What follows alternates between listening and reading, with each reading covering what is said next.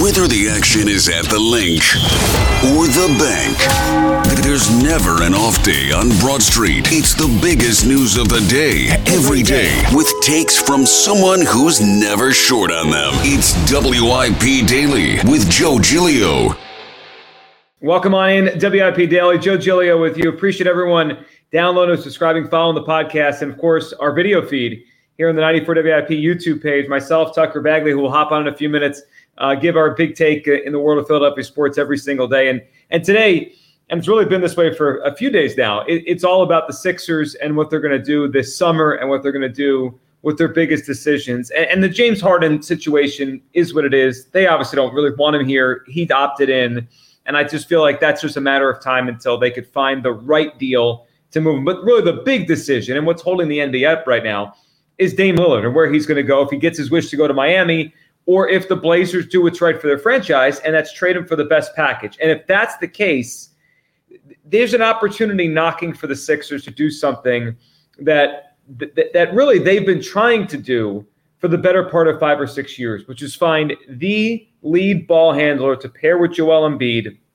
And as time has gone on, I think the realization, at least that I've had, and I think a lot of people elsewhere have had, that Joel Embiid doesn't just need a running mate, doesn't just need a point guard. He needs a closer. He needs a shot maker. He needs an alpha. He needs the guy to take over and make him the clear number 2 if the Sixers are ever going to win anything significant. And they've tried. They've tried a lot of different kind of boxes here, whether it be Ben Simmons, nope. Markelle Fultz, nope. Jimmy Butler, good, but not. It just didn't work out here the way maybe it could have, or maybe it was meant to be, but whatever. It didn't work. He went to Miami. And then it became James Harden. And there's a ceiling on that one. And now there's a hope in Philadelphia. It's Tyrese Maxey. And look, I like Tyrese Maxey. Tremendous pick where the Sixers got him. He's a good player. I think he'll continue to be a good player. His improvement from where he was as a rookie a couple years ago to shooting, especially his three-point shooting to where it is now, tremendous. And there's a real chance he continues to grow and he becomes 24, 25 point per game guy and an NBA All-Star at some point. But guess what he's not going to be? Dame Lillard. Ever. He's never going to be Dame Lillard. And even if he has a chance to be close to it, he's probably not going to be that in the next few years. The Sixers have an opportunity here to land Dame Lillard. As I look around, the NBA at who is reportedly interested. So you have the Miami Heat, and it seems like all the reporting out there is like, well, the Blazers don't really like what the Heat have to offer. Okay, so maybe they get a third team involved, but they don't really love it, and it's almost like they're just going to send him there because Dame says, send me there. And then, you throw in the Brooklyn Nets. They could probably do it, but is that a team Dame is going to give his blessing towards? Is he, if we come to a point where Miami is just not good enough with their offer and the Blazers say, Dame, it's not going to happen, does he really want to go to Brooklyn? Maybe. I mean, he's talked about them. He likes Bridges, but I don't think they have enough even with him and Bridges. You go to the Sixers and you have Joel Embiid, who, for all my criticisms of him, he was the NBA MVP. And I think players in the league look at him like, hey, he's a really good player. I could play with that guy. So the Sixers, among the teams that have been named, they have the best young player that is potentially on the table, and that is Maxey. And I say potentially because the nonsense that's been out there the last couple of days, obviously put into the atmosphere by Daryl Morey, that the Sixers aren't going to trade him. That the Brian Windhorst thing the other day was just, it was just showmanship to the nth degree by Windhorst on whatever he was on ESPN, one of the podcaster shows, talking about how they wouldn't trade him. What was the line? Like, prime 25-year-old LeBron James, lose our number. Like, the idea they wouldn't trade Maxey for Jordan or LeBron or Giannis is so beyond silly. It's just nuts. Like, of course you would. And no, Lillard isn't LeBron, and he's not Michael, and he's not Giannis, but he is a 7-time All-NBA player. He just averaged over 32 points per game. And a couple things make this to where it's a no-brainer. And I actually believe if we find out as time goes along, the Sixers pass this up, that they really wouldn't trade Maxey for him, and had they done it, they would have landed Dame. I think it'll go down as one of the biggest what-ifs or regrets or mistakes in Sixers franchise history. That's how good Dame still is. And then you factor a couple other things. Number one, if he goes to Miami, let's just say it plays out, or he goes to Miami, or the Celtics get involved, or he just comes east to a team that's already good, Celtics, Heat, one of those kind of teams. Well, then it's over. Like, the Sixers already operate in a world where over the last 5 years, they have been at times considered the top of the East, but really they've been more towards the 3-4 range consistently. That's what they've been. They've kind of hung out in that 3-4 range, and you can kind of squint and say maybe they get to the finals, but that's not who they are. And the Raptors had a nice run. They've obviously fallen off. But the three I'm talking about in the last few years that have been right there with the Sixers, most wins, fighting for the 1 seed all year, and then it shakes out. The Milwaukee Bucks, I think they're better than the Sixers. The Boston Celtics, they're obviously better than the Sixers. They beat them all the time. And the Miami Heat, who, yes, it's convenient now to say, well, they were just an 8 seed. They were the 1 the year before that, and they were in the finals in the bubble. So they've been consistently a contender in this conference. If you put Dame Lillard on the Heat with Jimmy Butler, and I know they're subtracting some parts, but if the Sixers allow that to happen, it's over. The East, it's over, because Miami is no longer like that. Well, we'll see what they do in the regular season versus the playoffs. No, they'll be a 50-something win team. Like, just lock it in.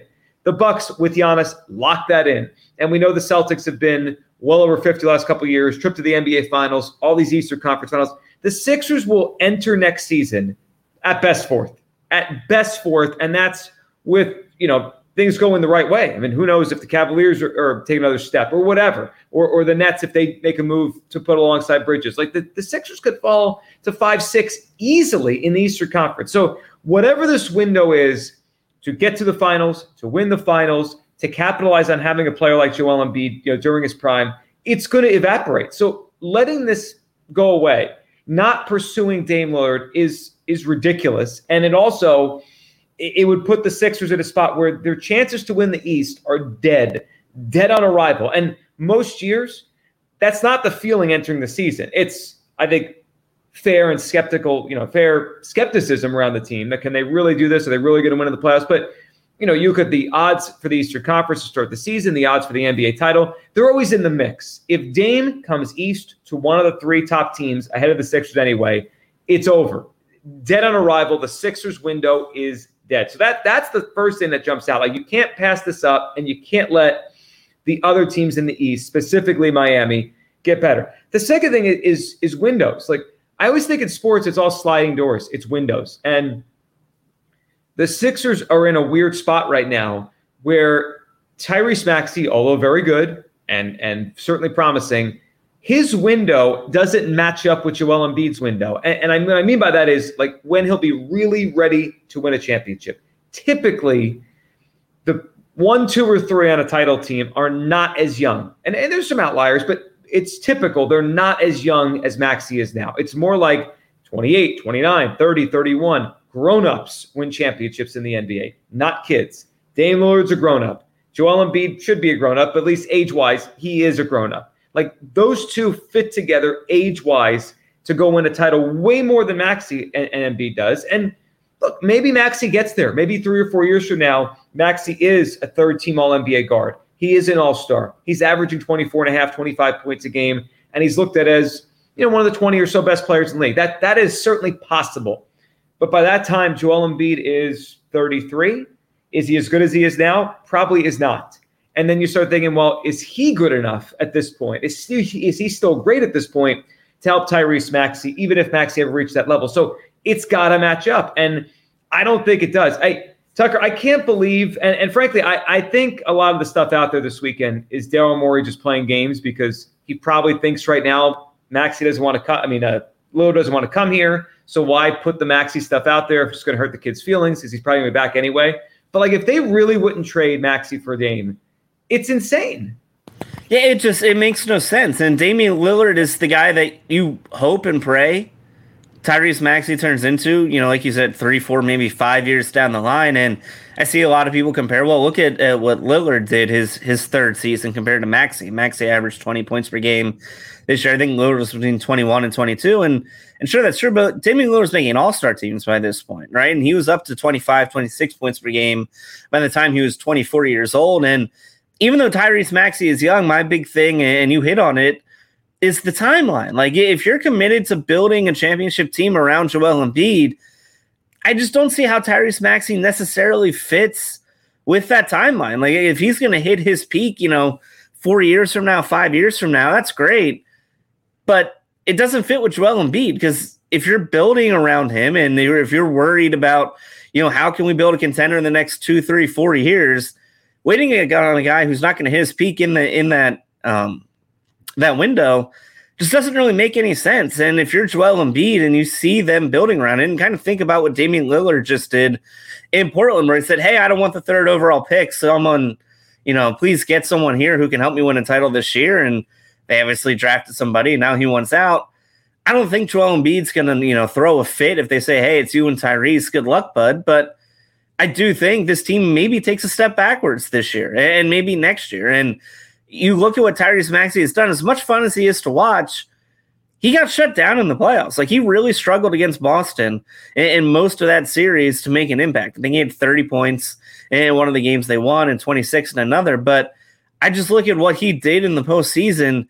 He just disappears. And it's not his fault. Like, young players tend to struggle in the postseason. It tends to take a little while for them to kind of figure it out. And as cliche as it is to say, it is a different brand of basketball, and the Celtics are really good at limiting him in the open court. But if he's going to be that kind of player, I don't need regular season players on the team, right? You need a guy like Damian Lillard who can create your own shot, who can, work in the half court, who in the final 2 minutes of the game, he's going to get a shot off and you're not going to get blocked or whatever it may be. It makes no sense. And we did this last year where I love Tyrese Maxey. The idea that people wouldn't trade him for Kevin Durant last year, they wouldn't trade him for Damian Lillard now, I just don't get it. Like, as much fun as he is to watch, and maybe you have a closet full of Tyrese Maxey jerseys and you don't want them to go out of style, but my goodness, I mean, this is a 7-time All-NBA guy who averaged 32 points per game a year ago. He's a legitimate All-NBA player every year he plays if he's healthy. There's no reason that if the Blazers called Daryl Morey tomorrow and said, hey, we'll swap Lillard for Tyrese Maxey, I mean, Daryl Morey should drive Tyrese Maxey to the airport. Like, it shouldn't be a question. Yeah, it's so easy that it feels crazy. Like, that's where I'm at. Like, of course you trade Tyrese Maxey for Damian Lillard. Everything Tucker said is spot on. One other thing I want to hit on, because I've seen this brought up and talked about on WIP, is a reason why the Sixers may not want to do this. They may not want to travel down this road. It's pretty clear through all the reporting that Dame Lillard wants to go to Miami. And my retort to that is, I don't care. I mean, I don't care. That's great. He wants to go to Miami. He's not a free agent. If he wanted to go to Miami that bad, he would have not signed this last contract, became a free agent. He could have went to Miami on his own. He has 4 years left on his contract. And I've got 2 examples for you of why this just doesn't matter. Number one is Kawhi Leonard a couple years ago in Toronto. I mean, he made it as clear as day to anyone. He was signing a year from his last season of his contract in Los Angeles. No one knew Clippers or Lakers, but he was going to Los Angeles. It was just, everyone knew that. And the Raptors said, all right, we'll still trade for him. And they won an NBA title with Nick Nurse, by the way, as their head coach. And from the Nick Nurse book, which we talked about a few weeks ago on the podcast, Kawhi was a pro. He said he was in. He said he'd give him a year. It was like this thing everyone kind of realized, but he gave him his all for a year, and they won a championship. Dame doesn't even have that. It's not like can get out of his contract in a year. He's got nowhere to go. If he gets traded to the Sixers, he's a Sixer. Like, what is he going to do, pout and sit out? So that's one. And two, I think sometimes history it's instructive in the NBA. The way this usually works is the team that trades the young player for the established star almost always wins the deal. Almost always. So don't be afraid of Maxey coming back to burn the Sixers. If you get the best player, if he's that good, you win the deal. And the second thing is, one of those deals that I'm referencing, this reminds me so much of Kevin Garnett's exit from Minnesota. You know, kind of a small market franchise drafts this amazing player, and he gives them 10, 11, 12 years of greatness. And, you know, he becomes one of the greatest players in franchise history. Obviously, Garnett joined a relatively new NBA franchise, so he's the best Wolf of all time. Wolf, whatever he is. He's a great Timberwolves player, obviously. And Lillard, one of the great players of all time. But at some point, both parties realize it's not going to work. We're not going to win here. We'll send you off somewhere else. I pulled it up. Mark Stein, who now does his Substack thing, but at one point was ESPN, right? This is an article from June 21st, 2007. Here's the headline. Wolves Celtics trade talk. Garnett says, forget it. Garnett wanted to go to the Suns. He wanted to go to Phoenix. That was his preferred destination. And he basically threatened, because he had 1 year left on his deal. He could have opted out after the first year. to just leave Boston after a year, kind of like Kawhi. But the Celtics did it anyway because it was Kevin Garnett, and they were trying to win a championship. And then guess what happened? Garnett fell in love with Boston. He won a championship in his first year and obviously stayed there for a long time until the trade to the Nets all those years later. But finals, Eastern Conference finals appearance. He became a legend in Boston, and he's, I think, the biggest reason they have a title since the Larry Bird days. Like, they only have one. It's Kevin Garnett. It's very similar to this. I don't care what Dame Lillard wants. If you can get him for Maxey, you do it. And remember back then, Al Jefferson, very promising 20, 21-year-old center, came out of high school. I think he averaged like 16, 17 points a game in a very young age. He was looked at as a major piece, and he went to Minnesota, had a nice career. But the Celtics got Kevin Garnett. And I think we're dealing with the same exact thing right now. Maxey is this version of Jefferson, and Garnett's this version of Lillard. If they really don't like the Miami offer, Daryl Morey owes it to himself and the Sixers to offer up Tyrese Maxey and to get this deal done. It could change the Sixers franchise forever. I mean, it could change Joel Embiid's career forever. It could change Daryl Morey's legacy forever. Yes, you absolutely trade Tyrese Maxey to go get Dame Lillard. Appreciate everyone watching, listening today. Back soon, of course, WIP Daily. Follow the podcast wherever you get your podcasts. Subscribe. And the 94 WIP YouTube page. Thanks so much for listening.